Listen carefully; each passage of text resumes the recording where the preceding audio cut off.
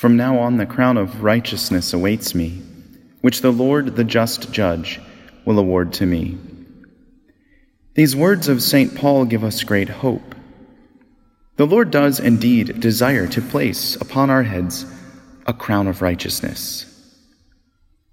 But what do we have to do to be awarded this crown? Do we get it by toppling unjust political and economic systems around us? Or toppling statues representative of things we see to be anathema to a just society? Or even, in a much less controversial way, turning over minds and hearts of those who act in clearly unrighteous ways? If the crown of righteousness is based solely on political action and the earthly liberation of the oppressed, then it is an empty crown. That too will pass when our earthly time is done. Don't get me wrong. Working toward a just society, one that upholds the dignity of every person and supports those who are oppressed, that is a good thing. It can be virtuous if it is based on virtuous intentions, means, and ends. But it's not the substance of the Christian life. So what is? Confessing that Jesus is the Christ, the Son of the living God. When Jesus asked the apostles who they think he is, they don't answer that he is a wonder worker, that he is one who will liberate them from Roman rule, that he is one who will transform the hypocritical ways of the Pharisees and show them their errors.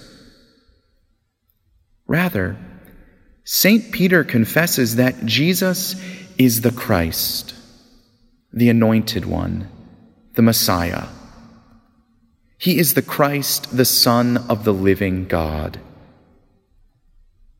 And Peter's confession isn't just of words, nor were those of the other apostles.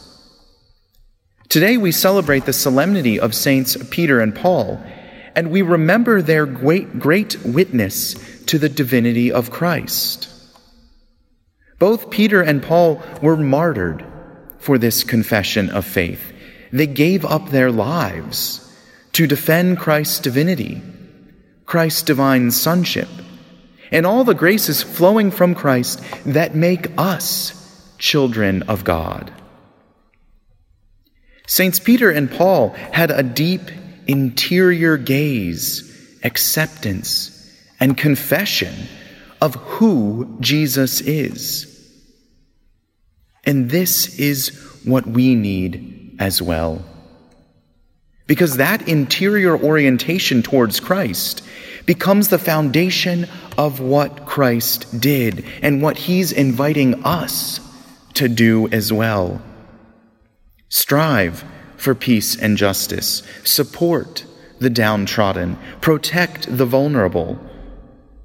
All of those actions are given an entirely new context when they are grounded in the grace-filled reality of living as a child of God. In other words, if we long for the crown of righteousness that St. Paul speaks about today, if we long for heavenly rewards, if we long for real and eternal peace, equality, and justice, then it has to begin with the acceptance of who Jesus is, the Christ, the Son of the living God.